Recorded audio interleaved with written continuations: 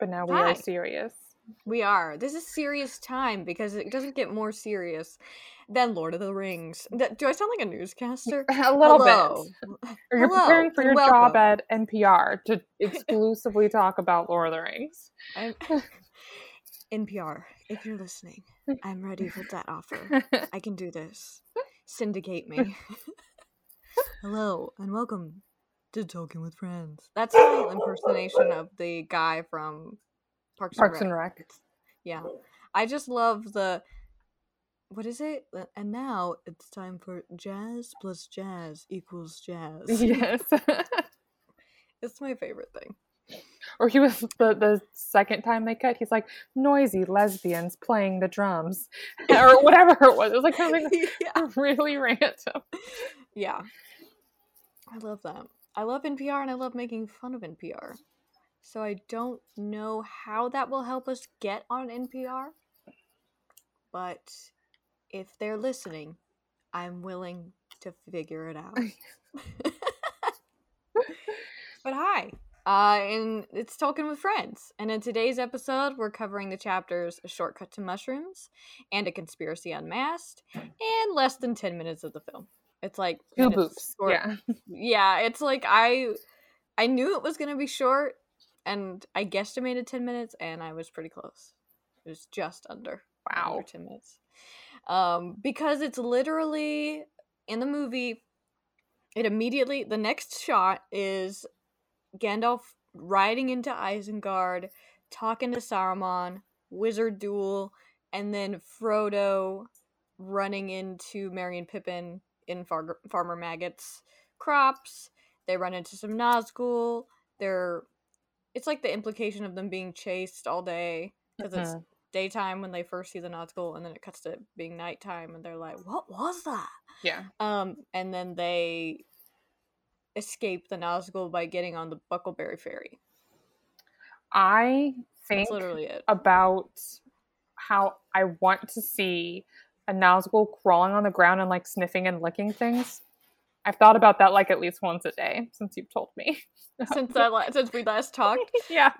It's like, because they really do harp on the sniffing, and I'm great, and it's great that they do sniff in the movie, but there's That's not true. that super, like, the highest tension we get besides like the ultimate confrontation that we see later. The first time that we see them is the most that we see them, besides them being on horses. At this point in the movie, like, we've seen him and he's on the horse and they're under that little hollow of that tree, and he does make the sniffing sounds, but he doesn't like get on the ground. And like the moment and they do see them again at night, but they're on horses this time. There's no them like in the darkness. You can kind of make it out, like it like that. They could have done it. Yeah, and they could have done it. As just a movie watcher, I definitely didn't realize that that's what they were doing with sniffing. I just thought it was like a intense, like, I don't know, sound or thing that they were doing to like emphasize their movements. But to now know that they're like sniffing is really creepy. I know. And I love that. Yeah, they are super creepy. And they're super creepy. And it's like there's a moment in was it last? No, it's this chapter. They're trying to get away from, so this immediately after they wake up after seeing the elves, and they're like, at first they're like, hey, like, they're feeling pretty good that morning. Like, they don't feel like they know they're being pursued, but they're like kind of walking it off, if that makes sense. And they are in the woods. They're still undercover, and so they feel kind of safe in a way, and they're eating and taking a break, and they start singing, and that's when they first hear the call, and that's when they realize that there's more than one. So they hear it like, ah, like the, Yeah. I'm not gonna scream it, but like, but they hear it one closer and one further away, and that's when they're like, oh snap. Yeah, like they were feeling, it's like when you're feeling like, and then it's like that anxiety again, and so they are like afraid to move or leave, but then they finally do, and that's when they run into Farmer Maggot in the books. in the books. Yeah. Yeah. So we can talk Farmer Maggot, or we could talk Wizard Duel. Wizard Duel is dope. Okay. I We'll start Wizard Duel. rewatching. Yes, I rewatch when I was rewatching the movie in preparation to talk to you. I was like, wow, they went for it. It's so good. Ian and Christopher Lee, they're they've got good chemistry. So it really feels like he feels so betrayed, and he's like, fuck, now I have to, sorry, now I have to have fun. now I have to fight my like mentor, you know. Yeah, this sucks. And I would assume that the creators of Harry Potter, I honestly don't remember which movie it is, it's maybe 5, where Dumbledore is battling Voldemort. Oh yeah. And it is like one of the most like, I think, beautiful like fight sequences in that particular movie. They had to have been inspired by this because it's so dynamic and interesting. Yeah. I know, and it's like that is because most of the time like obviously the movies take magic and Middle Earth kind of like up to a 10 probably, but I was just talking about this with Josh about how magic in Middle Earth is so subtle, and not because it always has been, because in the Silmarillion we see Sauron, like he, like as a Maya he can shapeshift, like you don't have, they just choose a form that they like, and like he's a vampire sometimes, and they have werewolves, and you know some of the elves even have the type of magic to change the way they appear, so that they can be orcs, or like they can be like Luthien and Baron, they disguise themselves as also a vampire and a werewolf, like, so there's stuff like that. But in the Lord of the Rings, the books, everything is so much more subtle, and I think Tolkien preferred it on, you know, in some ways to like Harry Potter type magic, right? Like everything is like the magic of the ring, like he's imbued his spirit into it, and it's not like shooting sparks or anything, but it can like subtly change things. And I was talking about how like Saruman's magic, like obviously like we go on to see him like inventing something like gunpowder and for Two Towers, you know, to try to take down the wall there.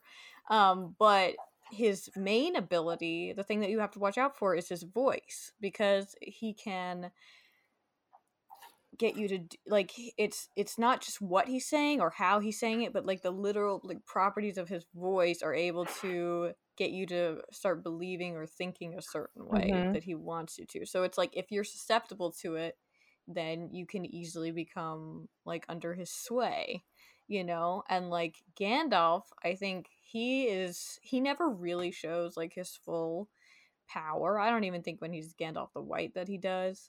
But his, you know, because he kind of like sticks to the job, and that's like guiding and supporting the peoples of Middle Earth to fight evil. So that like he's the like the best supporting actor, literally, if you know, if you want to put it in those terms. Like his role is not to be the lead, but you see it in these moments of like being able to shed light on things, or like when he casts some kind of spell to help them get away from like the Balrog or whatever.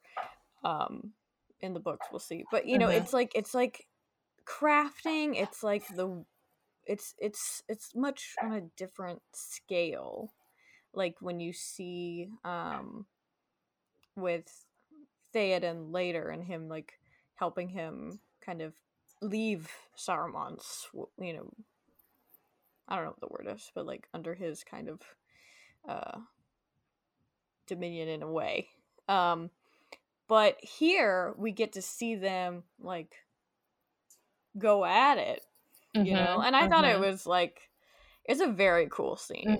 And I think it's interesting because in the books, Frodo is we're in the books, we are pretty much always seeing things from the Hobbit's perspective. Like whenever we change things, it's like usually Frodo and Sam or Merry and Pippin, or that's kind of, I think, why he splits them up, because then we're always seeing it from like the little guy's perspective. Mm-hmm. And so from what we see, we have no idea why Gandalf hasn't shown up. We don't find out until we see him again in Rivendell, but here they've kind of adjusted things so that we're kind of following along as things happen. And so we do see Gandalf figure out that Saruman is a traitor, essentially, but then we don't see him again until Rivendell. And I think it's probably like a good choice insofar as narratively speaking, like when you're like cinematically, like, because Gandalf literally says like, I'm gonna go see Saruman, and which he doesn't say to Frodo because he doesn't know that's what he's about to do. But we don't know that yet in the book, so can't talk about it. Uh-oh. Otherwise, what are we going to talk about? No, I'm just kidding. So he knows that he has, so he leaves to go figure some stuff out, but plans to be back in time for Frodo's birthday, but he never does. Mm-hmm. And so we just kind of see Frodo trying to manage that situation as best he can. But I think that, like, for like a movie-going audience, it's like, for pacing purposes, it's probably helpful to see him go do that and then kind of lose that battle in a way and then cut back to Frodo, so then you're more like, oh no, what's gonna happen now? Yeah, totally. Because it's like Gandalf is,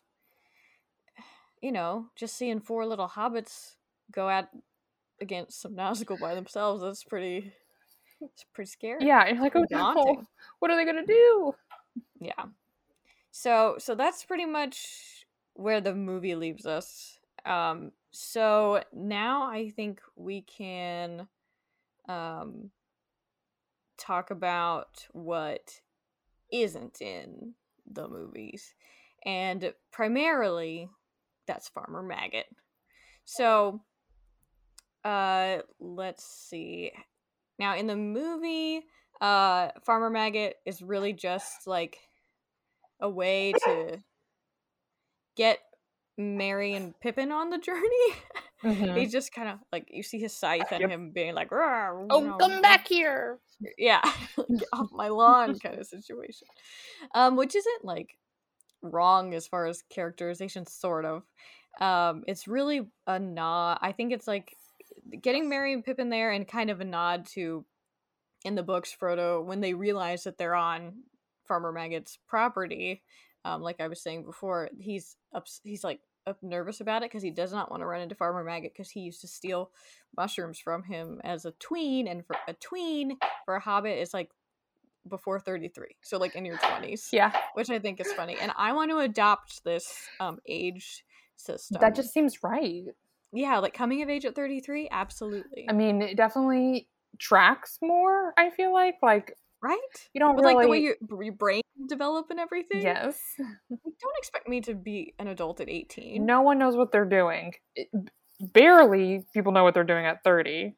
Mm-hmm. But that's kind of when you start getting your act together. Yeah. So I don't know who I need to petition to adopt the Hobbit coming of age system. Yes. But only we lived as long as hobbits. Yeah. Well, I mean, what was it? I think they're only supposed to live to be like 100, maybe a little over 100. Oh. Yeah. They're not that much. And I should have looked up the age expectancy when Tolkien was alive. Oh. Is it slightly less?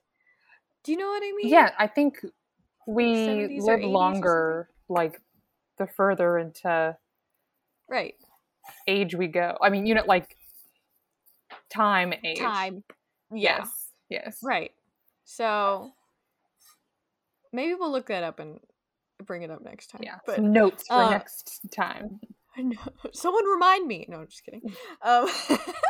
But they're like 100-ish. Okay. Like Bilbo is 111 at the beginning of the book, and everyone's calling him like well preserved. Like they're like, pretty good. But then, some people are disappointed when they die at like 105. Like, I feel like hobbits are weirdly competitive about their age. I didn't Like, know trying that. to be, yeah. But it's like 100-ish. Okay. I think it's about right. How did we get talking about that? We were talking about Frodo stealing mushrooms when he was a baby. Tweet. Yeah. Okay. So Frodo's upset, but Pippin's like, no, Farmer Maggot's cool. Merry takes me to see him sometimes. Because if you remember, Merry has gone ahead with their friend Frediger to set up Frodo's house that he's retiring to. I mean, he did legitimately buy this house to retire to make it seem, to just be like, legitimize the journey a little bit. Yeah. So people don't talk as much, even though they will. So he meets up with Frodo, and he doesn't immediately act like he recognizes the name, but he does say like, oh, like literally a creeper dude was just here asking for a Baggins, and I assumed it was asking for Bilbo. And so, like, based on what we know about hobbits and the Nazgul, like, how would you expect? Well, that's what I can't help but laugh, being like, oh, some like figure all in black and scary was asking for you, and I was just like, oh, he's down the road, it's no big deal. Versus like, I pooped my pants, and he went to go ask someone else because I was petrified with fear, so I couldn't answer it. I don't. That's why I've always kind of thought that there's a hobbit that in the movie the Nazgul sees, and he's like, Shire Baggins, and he's like, oh, they're up in Hobbiton, and he has a dog, and the only other hobbit that we see with dogs is Farmer Maggot. So I'm like, that could also be him, like. But Farmer Maggot does not act like that when he meets the Nazgul. He's very much upset. Like, he does feel fear. Like, he describes it as a shiver when he sees the guy. And but he's mostly mad that he's, like, all up in his property. Like, the gate was open. He's, like, right up to his door on his horse. And, like, so if you can imagine the scale of that, like, a full-grown man who is literally thousands of years old because he is in the spirit realm now on a real, which are big. Horse. Horses are huge. Yeah, and he's got his dogs, but his dogs kind of like yelp and run away. So he's like up against it, and he's like, well, I don't see why that doesn't give you the right to be on my property. And he's like, you know what, Baggins don't live around here. And the ring wraith is like, well, I'll come back with gold. He's like, I know Baggins is close. I'll come back with gold if you tell me if you see him. And he's like, no, get out of here. And the ring wraith like hisses at him, and he's like, it could have been a laugh, it could have been not. And I'm like, that description is so spooky. Such a weird interaction. I know. And then the guy like almost runs him over and leaves. And then Frodo shows up. Not, I don't know, maybe half an hour or something later, which is why. So it's like they're having all these close encounters, but then they like stop to hang out at Farmer Maggot's, even though they know, because they cannot say no to food, essentially. And then Farmer Maggot tells them all of this, and Frodo's obviously not really explaining much to him, and he's like, I can see that you're not telling me, but I'm not gonna ask. He's like very considerate of Frodo, and like later Merry gives this description that like Farmer Maggot is a shrewd fellow. A lot goes on behind his round face that does not come out in his talk. And so I think that, and he also like eventually they talk about the old forest, like that's their next step. So Farmer Maggot feeds them and offers to drive them to Buckleberry Ferry so that they don't have to walk it, and then they have like kind of a respite, and they're maybe a little bit more protected on this cart. Yeah.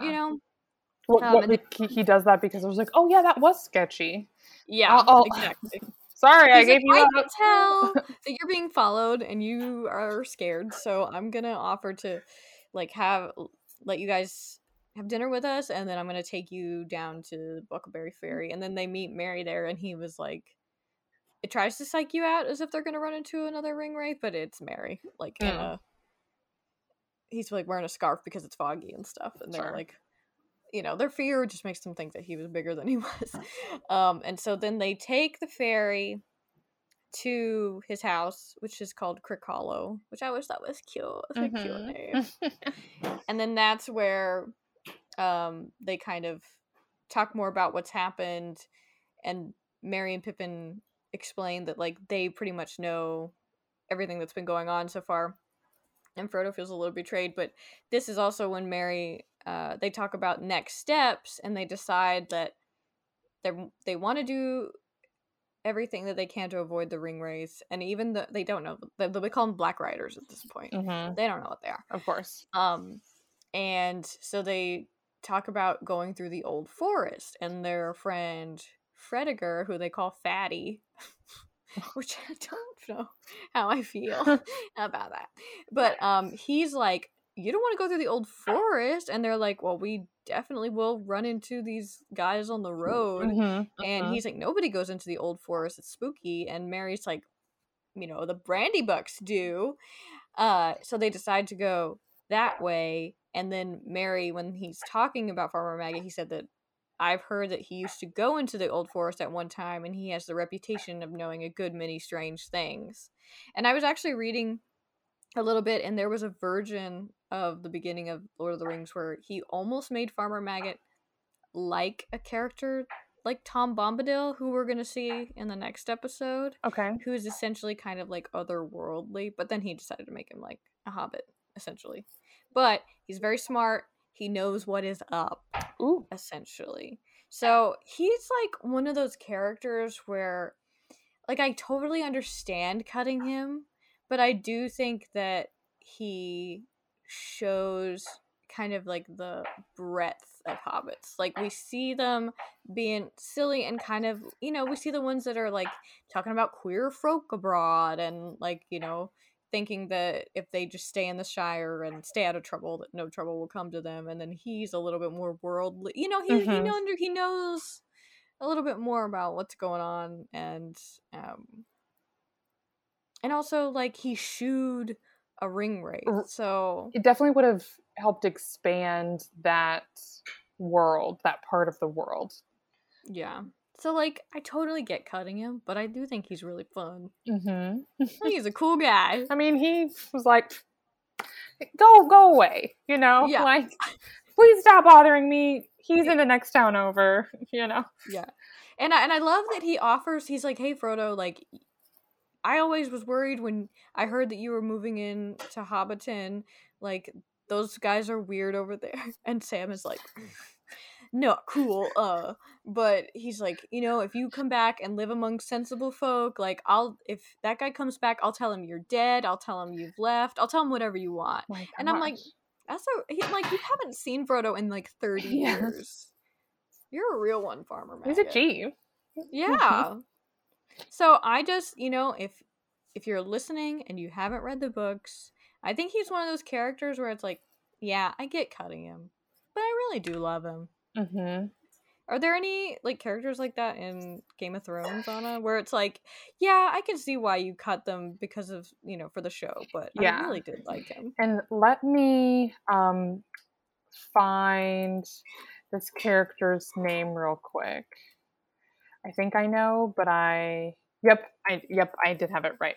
Okay, so I'm also going to start off by saying I don't know the exact like politically correct words to use, but so for what? Well, so I'll get into it. All right. So in the TV show, Peter Dinklage's character Tyrion, when he gets saved by Varys, and he's being taken to Essos to not get killed because Joffrey just died, and they're like, oh my god, this is crazy. And he kind of he was with Varys, and then he gets kidnapped by. Hold on, pregnancy brain, help me, Josh. What? Tyrion gets kidnapped by the guy with the grayscale. Jorah, sorry. Oh, yeah. He gets kidnapped by Jorah, and then they make it to see Dany. Well, it doesn't happen like that in the books. Tyrion actually finds himself coming into contact with a bunch of different characters as he is fleeing and forcefully being fleed. And he runs into this group of people, one of them being a fellow little person with dwarfism. Her name is Penny, and she she's mad at him because her brother was actually killed because Cersei sent out that like a hitman. The hitman, to be like, bring me my brother. He's a dwarf and he has a scar. So basically, lots of dwarves were being sent to her dead, and one of them was her brother. So when she found out that this person that she was traveling with was the person that the guy, that her brother died because they were searching for him. It's like this interesting dynamic of like her being mad, but then them like sticking up for each other, and then they end up both being slaves together for this other house in it's really complicated, like chain of events. But I think the interactions with them is really interesting because throughout the whole series, he talks about, he's alone. He feels like he's such a freak because he doesn't know another little person, because basically the only reason why he's alive is because he was son of Tywin. Usually people who have this genetic disorder are killed, or they're made slaves, or they're in they get forced into like a circus situation, which is what Penny was. So I found it to be very interesting for Tyrion's character to have these experiences with someone like him. And you don't get to see that in the TV shows. There's that long strain of he feels alone. They remind viewers quite often that he's very aware of his condition, and I get why they cut all of that, like the whole him just being with Jorah and going straight to Dany. That's much more linear. We already know these characters. We gotta and what's interesting is in the book they don't make it there. That is still something that is unknown to readers if they make it to Dany. But in the TV show, I get why they cut out all of those extra characters, why they cut out all of those extra points along the way, because it's just a lot and it's unnecessary, and it is a lot more of character building and world building than it necessarily. But I also don't know. I don't know if it's story plot line important because that book hasn't come out yet. But that's rough. Yeah, it's weird. But I think that having that character development in that way for that character was really interesting and valid, and we don't get to see that in the TV show. Yeah, I think that the Lord of the Rings movie does cut out a lot of stuff like that, and it's like, I get it. As far as character building, we were talking about before with Merry and Pippin are just kind of shoved into this adventure, and so many of their lines get cut in the movie, and they are key players along this adventure. They make so many things happen without even knowing what they're doing. But these first few chapters are where we're kind of getting to know them and getting to see their relationship with Frodo, and seeing multiple sides of Frodo as well, because one thing that I have always loved, about book Frodo is that he is like a multifaceted guy. Like we were talking about him dealing with the elves and being really knowledgeable and worldly, but he does kind of like people act like Elijah Wood's version of Frodo, or like whatever Peter Jackson made Elijah Wood do. It's like kind of like whiny or whatever, but he does have moments where I'm like, Frodo, why are you that? You're rude. Like there's a moment where when they first leave Bag End and he's like, I'm sure you guys have given me all the heaviest stuff. Like, why did I decide to walk? In the And books? Pippin is like, yeah.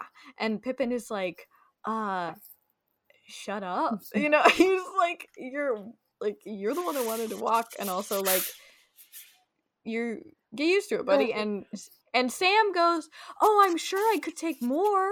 And then that's when Frodo was like, "Oh, like I'm sorry, Sam. That is no, you definitely have taken more than your fair share. I'm just being a butt."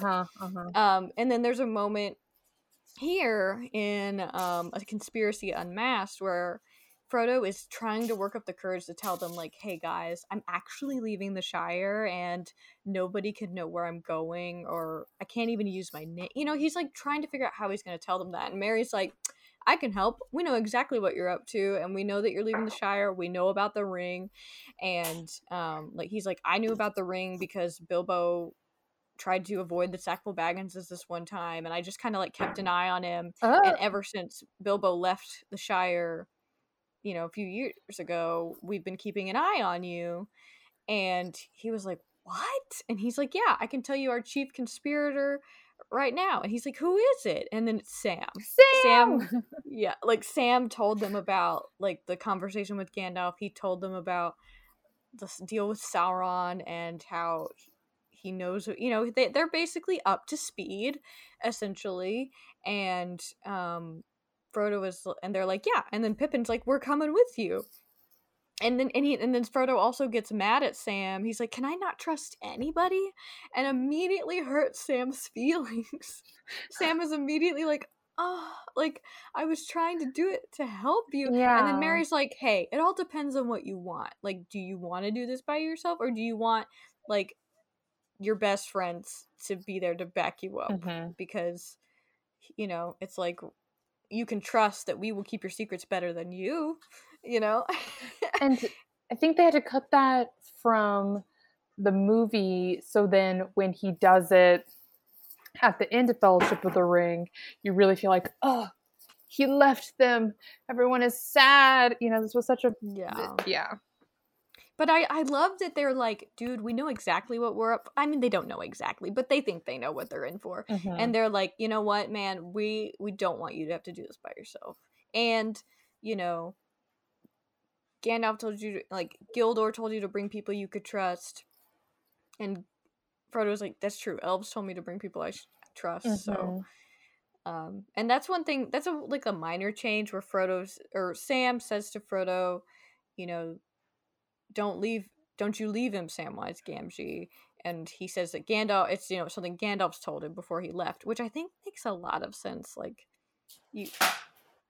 I love that they kept it but gave it to Gandalf as something to say instead of like Gildor, this elf that we see like one time ever, tells Sam to, you know, keep up, you know, to stay with Frodo no matter what. And Sam is all like, of course, you know, if you know, we see those Black Riders again, they'll have to deal with Samwise Gamgee. And it's like, oh, they are literally undead beings, you precious baby.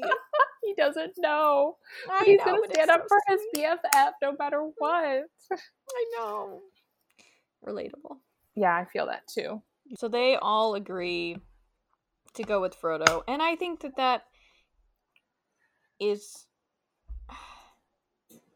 I think it's good to know that Merry and Pippin were in it for the long haul, you know, because then there's a part in the Council of Elrond that we'll talk about soon, where they like continue to double down on this, and I just think it's the greatest. Nice, because like the theme of not just fellowship but friendship runs deep, you know. That is a big theme that they're working with. Yeah. And I love that it's like, even when we know that they get separated and they're like all across the map, you know. But they're all still thinking about Frodo and Sam, and they're still, doing what they can to try to help each other, even when it gets really rough, and Frodo and Sam are by the miles away from anybody they know, and they're like, they want to give up, but it's like they know that their friend, just like the knowledge that your friends are still out there doing the thing, like they're all still very aware of that.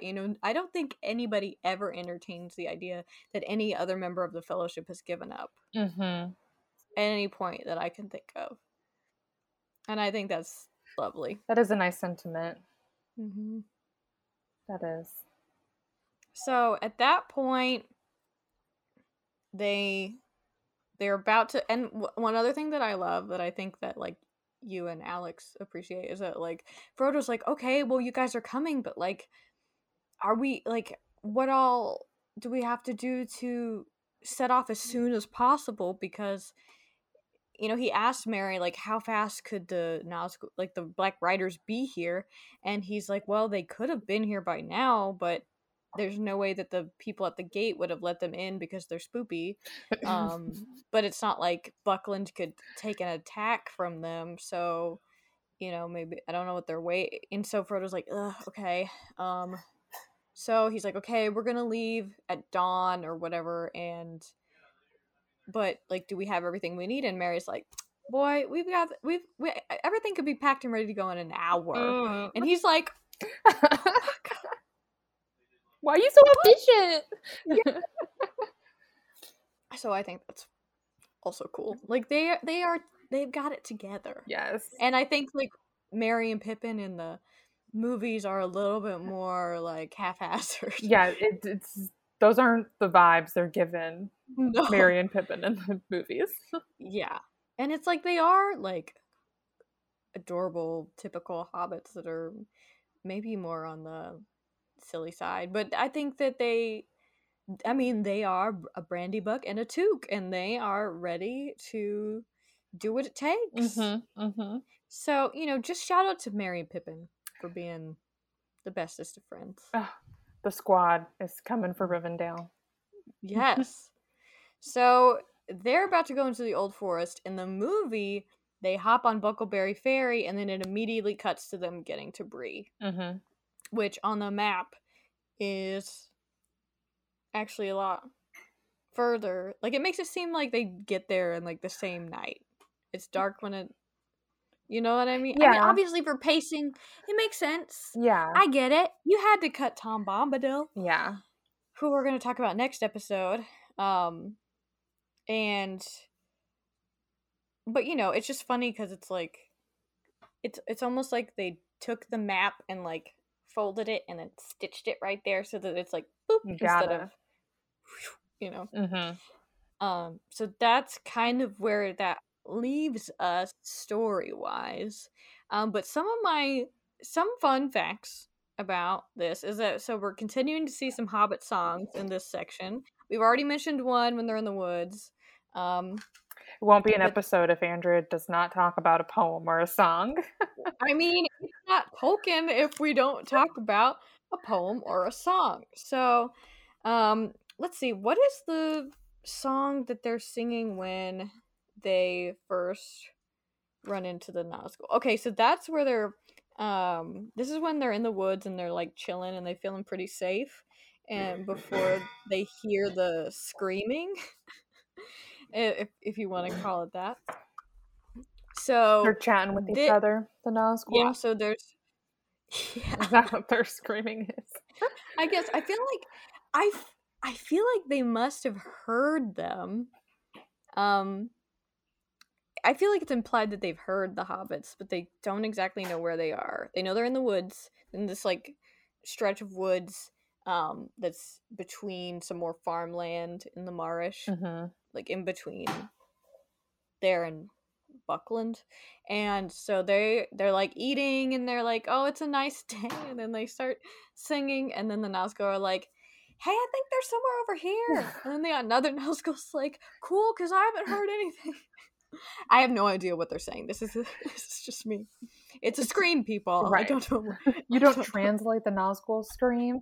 But this is what I imagine they were saying. I wonder if the Nazgul know how evil they are. Toads. They seem very prideful of like their spooky vibes, so yeah, they gotta know. I guess they've been dealing with it for a long time, because I'm gonna bet that when they realized that the rings that they had been given weren't just to make them more powerful, you know, because like they enjoy some success because of the rings for some time before they start to fade into nothingness. Darkness. But you know, and I they must resent Sauron for that, though. I feel like evil people are always mad at everybody. Do you know what I mean? Yeah. Like, maybe they did just want to live forever and they would do whatever it took to do that, and so now they're kind of doing that. Like, But well, I asked for this, so maybe. You know. That was my Nazgul sniffing. I don't know if it was good or not. Yeah, I think it was pretty good. Yeah. Pretty accurate. Gosh, I just need it. I need someone to like. I need to see it. I just so crazy. I think that a Witch King spin-off show would be excellent. I would not be mad. Yeah.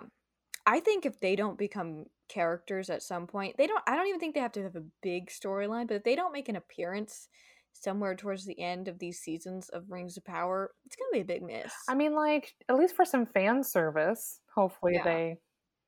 Yeah, because I think they would be an excellent spin-off series, because there's so much that happens in the Third Age before we even get to Lord of the Rings. Mm-hmm. Like, this is the end of the Third Age. This is the last year or so of the Third Age when all of this action happens, you know? So there's this whole bit where the Witch King is... he's Sorry, like Josh taken over... How could... What are you eating? Salmon and veggies.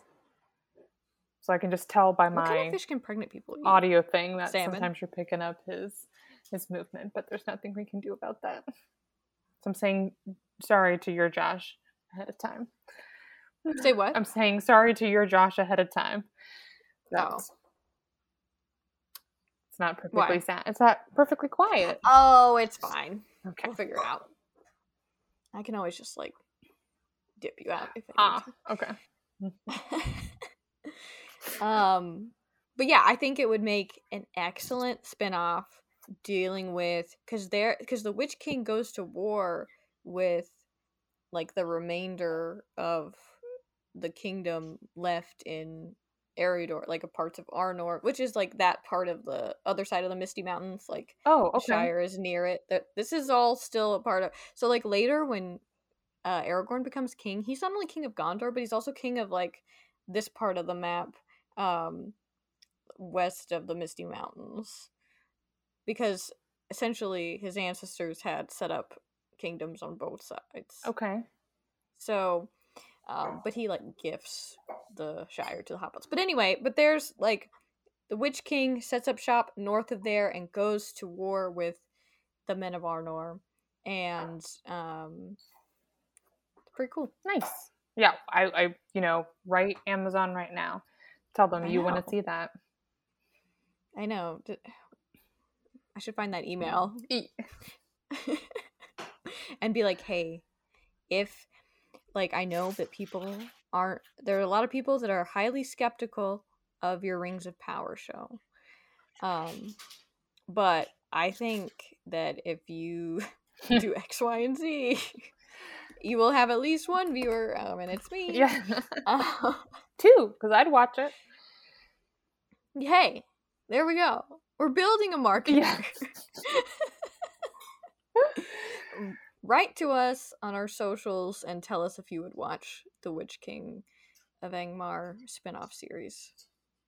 Like, no shoehorning in hobbits. No, actually, I think that you could actually put hobbits in it if you want, because there's a part where they say that hobbits sent some people to fight in some war at some point. Whoa. It could have been that one. So yeah. Maybe if enough people watch Rings of Power, we could get a spinoff. I'm sure they're going to be fine. Yeah. They're going to be fine because Yeah. when this is just a tangent now, and That's what this is. HBO does this a lot where like one show will end and then there'll be like a small break and then you know that they're gearing up for another show. So like in the past it'd be like True Blood and Entourage, and then were they on at the same time?